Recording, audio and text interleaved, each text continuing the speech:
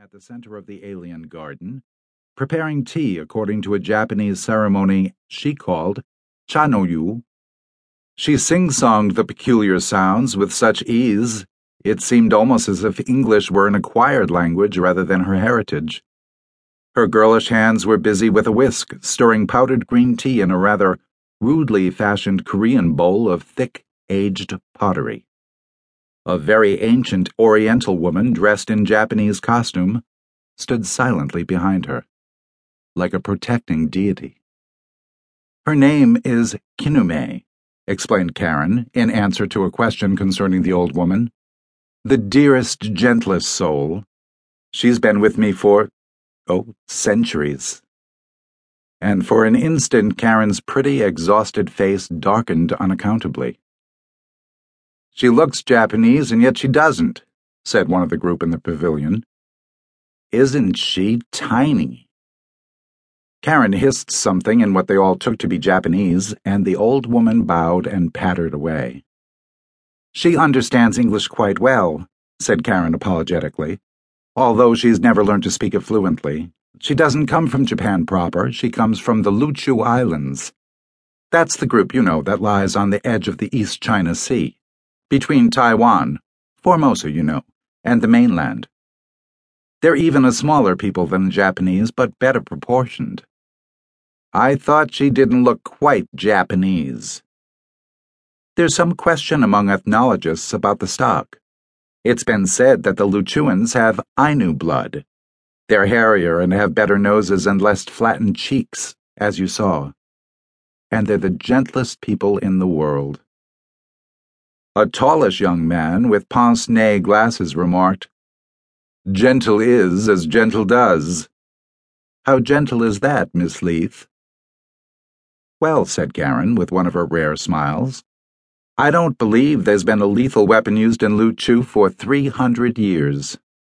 "Then I'm all for Luchu," said the tallish young man ruefully. "A murderless Eden. It sounds incredible." "And not exactly typical of the Japanese, I should say," put in Karen's publisher. Karen glanced at him. Then she passed the bowl of tea around. A literary reporter asked a question. "Taste it." "No, I don't remember Lafcadio Hearn. I was barely 7 when he died, but my father knew him well. They taught together at the Imperial University. Isn't it delicious?" It was delicious irony, not tea. For the first recipient of the bowl was the tallish young man with the pince-nez glasses, whose name was Queen, and who was present unimportantly as a writer of detective stories. But Mr. Queen could not have been expected to detect the irony then. Recognition was to come later, under less pleasant circumstances. At the moment he remarked that the tea was delicious, although privately he thought it a nasty mess, and passed the bowl on to his neighbor, a middle-aged male gorilla with the stoop of a student, who refused it and sent it on its way. "I'll share everything with you," explained the big man pathetically to Karen, "but germs." Everyone laughed, for it was an open secret that Dr. John McClure knew more about Karen Leith than anyone else in the world, and indeed that he proposed shortly to learn even more. His sharply light blue eyes in their chunky setting rarely left Karen's face.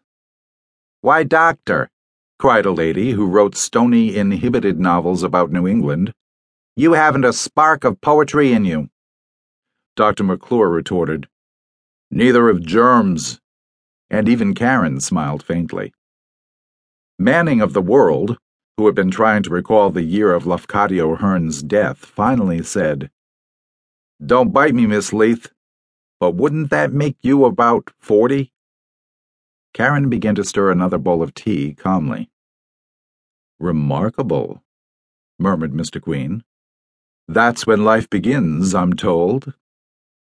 Karen's shy and wary glance fixed on Dr. McClure's chest. "That's a coincidence. Life begins at 50, or 15. She drew a breath very lightly.